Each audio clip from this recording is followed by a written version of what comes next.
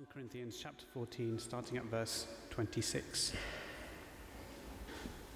What then shall we say, brothers and sisters? When you come together, each of you has a hymn or a word of instruction, a revelation, a tongue, or an interpretation. Everything must be done so that the church may be built up. If anyone speaks in a tongue, 2, or at most 3, should speak, one at a time, and someone must interpret. If there is no interpreter, the speaker should keep quiet in the church and speak to himself and to God. 2 or 3 prophets should speak, and the others should weigh carefully what is said. And if a revelation comes to someone who is sitting down, the first speaker should stop. For you can all prophesy in turn, so that everyone may be instructed and encouraged. The spirits of prophet are subject to the control of prophets. For God is not a God of disorder, but of peace, as in all the congregations of the Lord's people. Women should remain silent in the churches. They are not allowed to speak, but must be in submission, as the law says. If they want to inquire about something, they should ask their own husbands at home. For it is disgraceful for a woman to speak in the church. Or did the word of God originate with you? Or are you the only people it has reached? If anyone thinks they are a prophet or otherwise gifted by the Spirit, let them acknowledge that what I am writing to you is the Lord's command. But if anyone ignores this, they will themselves be ignored. Therefore, my brothers and sisters, be eager to prophesy, and do not forbid speaking in tongues, but everything should be done in a fitting and orderly way. This is the word of the Lord.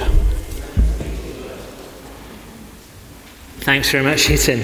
And some of that is uncomfortable reading, isn't it? There's definitely an ouch moment there over the verses that talk about the role of women in church. We're going to need to come on to that, but I want us to think about the passage as a whole before we start to work through the details. A few weeks ago, when we looked at 1 Corinthians chapter 12, we asked, what does it mean to be spiritual? What does a spiritual person look like?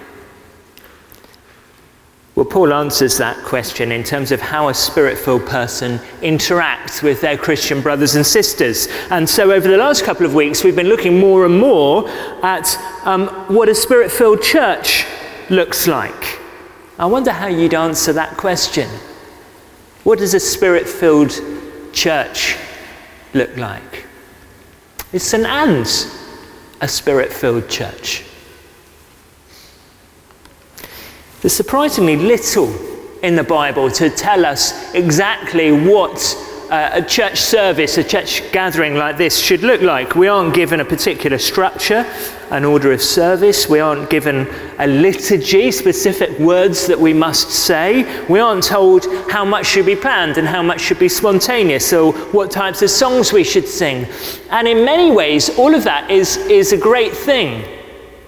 We're free to work out in our context, in our culture, the best way of using our times together. Today's Bible passage is one of the very few places where we're given clues as to what our gatherings might look like. But even here, we need to remember that 1 Corinthians was called an occasional letter. It was written for a particular occasion or context. So we need to read carefully to work out what the principles are and then think about how it might apply in our context. And the first big principle is in the first verse we read, and it's this: speak up to build up. Have a look again at verse 26 of our passage. What then shall we say, brothers and sisters? When you come together, each of you has a hymn or a word of instruction, a revelation, a tongue, or an interpretation. Everything must be done so that the church may be built up. The church service is meant to be a little bit like one of our bring and share lunches. Everyone brings something different. A meat dish maybe, a salad, something to drink, and it all contributes to the whole. There should be a variety of people contributing to the life of the church. It echoes the metaphor of the body back in chapter 12, where Paul emphasizes that we're not all ears, we're not all eyes. Each part of the body is different. Each contributes something different to the life and health of the body. In some churches, the pastor does everything. He leads the service, he reads the Bible, he prays the prayers, he preaches the sermon. 1 Corinthians suggests that's not a very healthy pattern. We should try to have different people involved in the life of our church. On any given Sunday, you should see a variety of different people contributing. It sounds like the services in Corinth might have been quite spontaneous. Here at St. Anne's, we tend to plan in advance what each person is going to contribute, at least in this main morning service. And that's just a function of our size as well as our culture. In a group of 100 or so people, I think that for most British people especially, we'd feel intimidated if we were put on the spot, and maybe we wouldn't say anything. And then our gatherings might be dominated by the few people who feel confident to speak up. We might end up with less variety and not more. The evening service, by the way, is a lot smaller, as I've already said, so we usually have a discussion time to ask questions, or maybe bring a word of prophecy, sharing an insight or an application. The dynamics of this main service mean that our times together before and after are particularly important. You might not be able to say or do something up front in the service, but everyone has a chance to encourage one another afterwards. That's why we serve tea and coffee on a Sunday morning, not because we think we're going to be thirsty, but to encourage people to stay and interact with each other. That's part of our time together, our ministry to one another. And it's not just on Sundays. We'd love everyone to be involved with a small group during the week, which is based entirely around people interacting with each other. At the monthly prayer meetings, we try to hear from different people, especially in sharing a devotion. You might call it a prophecy at the start of the prayer meeting.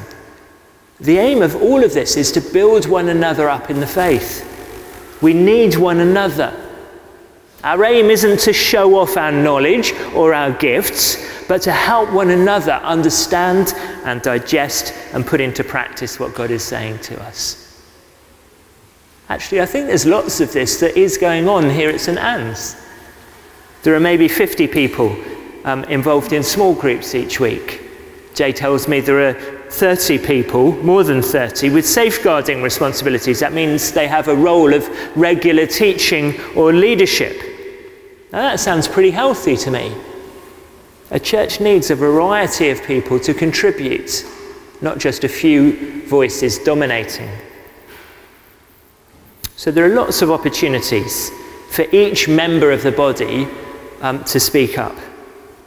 If you just come for the start of a Sunday service and then you rush off straight away afterwards, or even you only ever join online, then you're not getting the full experience of membership of the church family. You're missing out, but also we're missing out because we're not getting to hear your questions, your contributions, your insights. Maybe the first thing you need to do is turn up to speak up. And then when you do turn up, make sure you speak up. You might feel you don't have much to say. Other people know more than you do. You think all you've got are silly questions. But actually you can be sure someone else will have the same silly question, and you're doing them a favour by asking it. Or maybe it isn't a silly question at all. Often the best insights come from people who are new to Christian things, looking at things from a fresh perspective, bringing a different light to things that some of us who have been around longer have never thought about before. So turn up, not just to the hour or so that we're in a formal service together, but to conversations before and after, and to your small group, and to the prayer meeting and other opportunities. And when you turn up, speak up to build up. The rest of today's passage is really geared to making sure that happens in healthy ways. You see, in order for everyone's voices to be heard, it means that people sometimes need to hold back. Those who are quiet or on the edge or lack confidence need to be encouraged to speak up, to build up, but others need to be told, keep quiet to avoid a riot. Seems like the church in Corinth was in danger of disorder, chaos. And so Paul runs through 3 situations in particular where he wants people to hold back. In each case, he literally says that people need to be silent. In verses 27 and 28, he says that if people speak in tongues, that is, they miraculously speak a language they haven't learnt, if there's no interpreter, they should keep quiet, or literally, they should be silent. Now, I'm not going to go into that in detail today. You can listen back to Robin's sermon from last week if you missed it. But the basic point is that our public worship like this should be intelligible. We should be able to understand it. And so if someone has the gift of speaking an unlearned language, they should hold back in a public gathering like this unless someone can interpret what they're saying. Otherwise, it's just for them and God alone. They're able to control it. It's not that they're being taken over by an irresistible utterance. Using the gift of tongues in front of others when there's no interpretation is just showing off. It does no good to anyone. In verse 29, Paul turns to speak about prophecy. Again, Robin defined prophecy last week. He said it's speaking to people with special understanding to build them up. Here we see more clearly still that it's a bit different to the authoritative Old Testament, thus says the Lord kind of prophet like Isaiah or Jeremiah or some of these people. In the New Testament, prophecy is something that needs to be weighed carefully to see whether it's right or not. That's here in this passage, but also in 1 Thessalonians 5, we're told, do not quench the Spirit. Do not despise prophecies, but test everything. Hold fast what is good. Reject every form of evil. Just because someone says that their insight or application comes from God, maybe they say it with great confidence, doesn't mean it's true. It needs to be tested. In fact, in 1 John 4, we're told, test the spirits to see whether they're from God, because many false prophets have gone into the world. The kind of authority the Old Testament prophets had when they said, thus says the Lord, with great authority, is actually more like the authority that the New Testament apostles had. Do you see down in verse 37 of our passage, Paul says, if anyone thinks they're a prophet or otherwise gifted by the Spirit, let them acknowledge that what I am writing to you is the Lord's command. That's the authoritative word, the message of the apostle. In the list of gifts back at the end of chapter 12 and also in Ephesians 4, he lists apostles first and then second prophets, third teachers, and so on. So New Testament prophecy is something that needs to be weighed carefully. And his particular point here is that no one should just hold forth unchallenged. Have a look down, verse 29. It says 2 or 3 prophets should speak, and the others should weigh carefully what is said. And if a revelation comes to someone who is sitting down, the first speaker should stop. Literally, they should be silent. For you can all prophesy in turn, so that everyone may be instructed and encouraged. The spirits of the prophets are subject to the control of the prophets. So in our discussions over tea and coffee, or during the discussion time in the evening service, or in our small groups, we shouldn't find 1 or 2 characters dominating the discussion. Some of us need to be encouraged to speak up, to build up. Others of us are more confident and more vocal, and we need to be encouraged to keep quiet to avoid a riot. This is something we've needed to work on at our Thursday afternoon men's group. We've got some characters in the group who are quite confident, and let's say they are external processors. We've got others who process things maybe more slowly and are less confident. And so we need to encourage some to hold back and allow space for others to speak up. In fact, we remind each other that we've got one mouth and two ears, and we should use them in proportion. Charles has even got a little visual aid that he waves when we need reminding. Now, the reason for all this holding back is in verse 33. Did you see there? God is not a God of disorder, but of peace, as in all the congregations of the Lord's people. You see, the pattern of our worship should reflect the character of our God. God is a God of peace, or we might say harmony. And so our worship gatherings, our church, should be churches of peace and harmony. So speaking in tongues, prophecy, the third of the situations where people need to hold back is in verses 34 and 35, where he talks about women in church. And again, we have that same word, silent, translated differently earlier in the passage, but it's the same word throughout. It sounds pretty harsh and definite to us. It's quite shocking for us to read, isn't it? Verse 34, women should remain silent in the churches. They're not allowed to speak, but must be in submission, as the law says. If they want to inquire about something, they should ask their own husbands at home, for it is disgraceful for a woman to speak in the church. If we weren't committed to the word of God, it would be very easy to skip over verses like these, wouldn't it? But what are we to make of it? Well, the first thing to say is that although it seems quite absolute, as it's put here in these verses, only a page earlier, Paul has seemed to imply that women do have a role of prophesying and praying in the gathering of the church.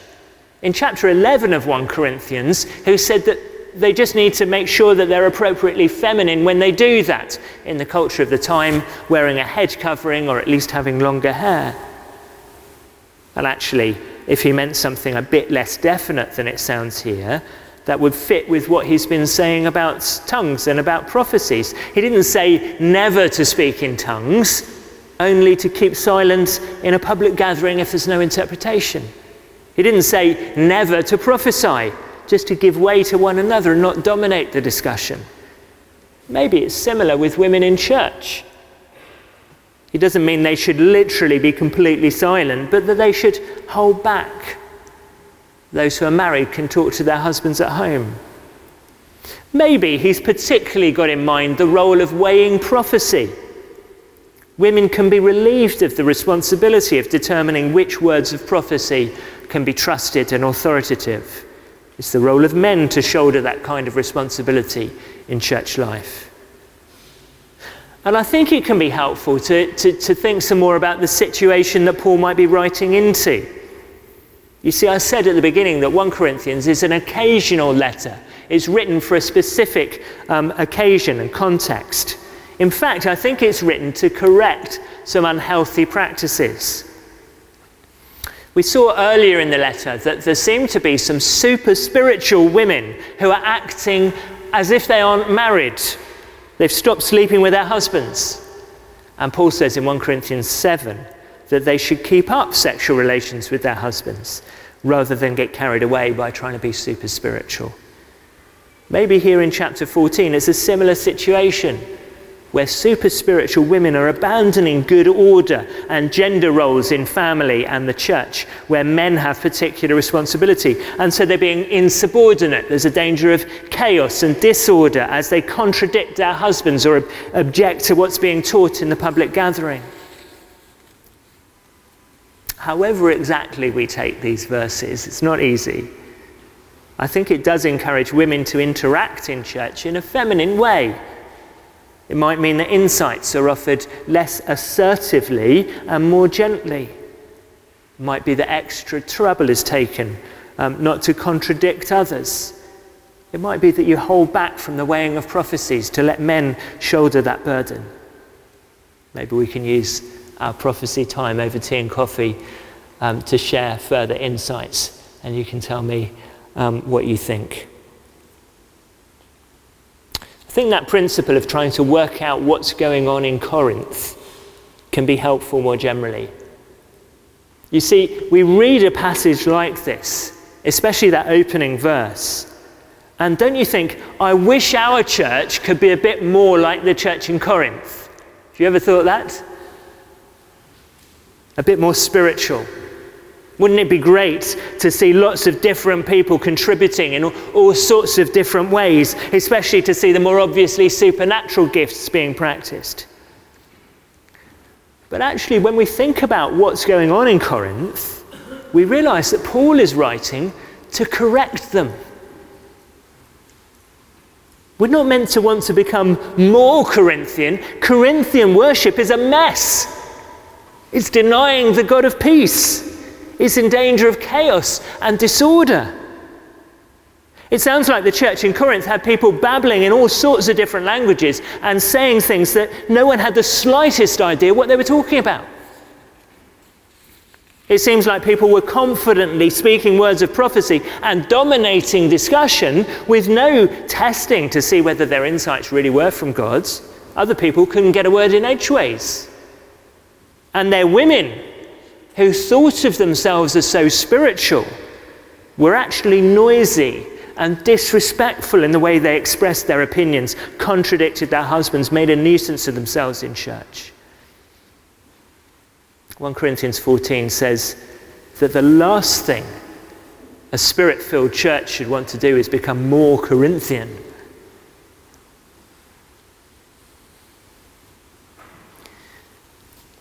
So what should a spirit-filled church look like? Well, it should be a beautiful place of harmony and mutual care. It should be a place of order, where everyone has a chance to say something and when no one dominates. Where people gladly restrain their spiritual gifts for the sake of the wider body. Place where visitors can see remarkable harmony and functioning, loving relationships and want to be part of it. A place where everyone is being built up together into a healthy body. The whole section comes to a fitting conclusion in verses 39 and 40. Therefore, my brothers and sisters, be eager to prophesy. Do not forbid speaking in tongues, but everything should be done in a fitting and orderly way. It's an attractive picture, isn't it? And actually, I think St. Anne's is not a bad example of it, interpreted for our size and our context.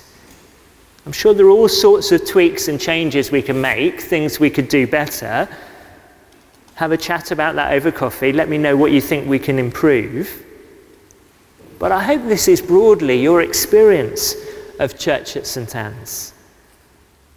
I hope if you're a visitor or on the fringe, today's teaching, and as you see it lived out in our life as a church, you find that it's something you want to be more a part of.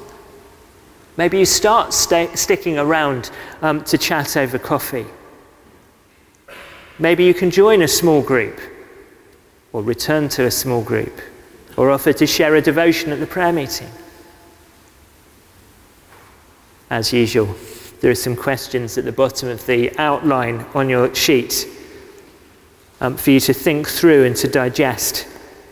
Maybe you can start by talking to someone near you about your responses to those questions after the service today. If you have particular insights, please share them with me or drop me a note during the week. For now, let me lead us in prayer. Paul writes, when you come together, each of you has a hymn or a word of instruction, a revelation, a tongue, or an interpretation. Everything must be done so that the church may be built up. God is not a God of disorder, but of peace. We thank you, dear Lord God, for the privilege it is to be part of one body together. as we reflect on this teaching. Some of it very challenging. We ask, Lord God, that you would be shaping us and changing us individually and together to be more united, more loving, that you'd show each of us how we can contribute to the building up of the body in living out our life of worship together in reflection of the God of peace. In Jesus' name.